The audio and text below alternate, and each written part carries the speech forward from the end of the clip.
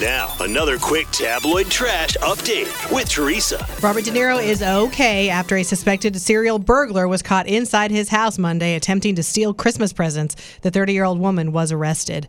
Ariana Grande is freaking out fans after making a huge change to her Instagram account. I wouldn't call it huge. So what she did was, underneath your name where you can put like ways to describe yourself or whatever, she used to have musician and she removed it. What? Now fans are freaking out about it because they want to know, well, what prompted the move? Why did you remove musician from your description? What else are you going to be doing? Maybe she just felt like changing it up, you guys.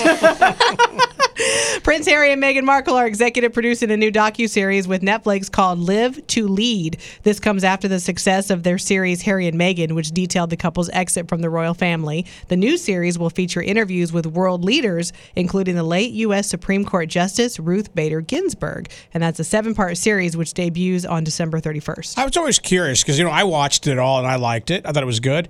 How do they get paid? Netflix buys it.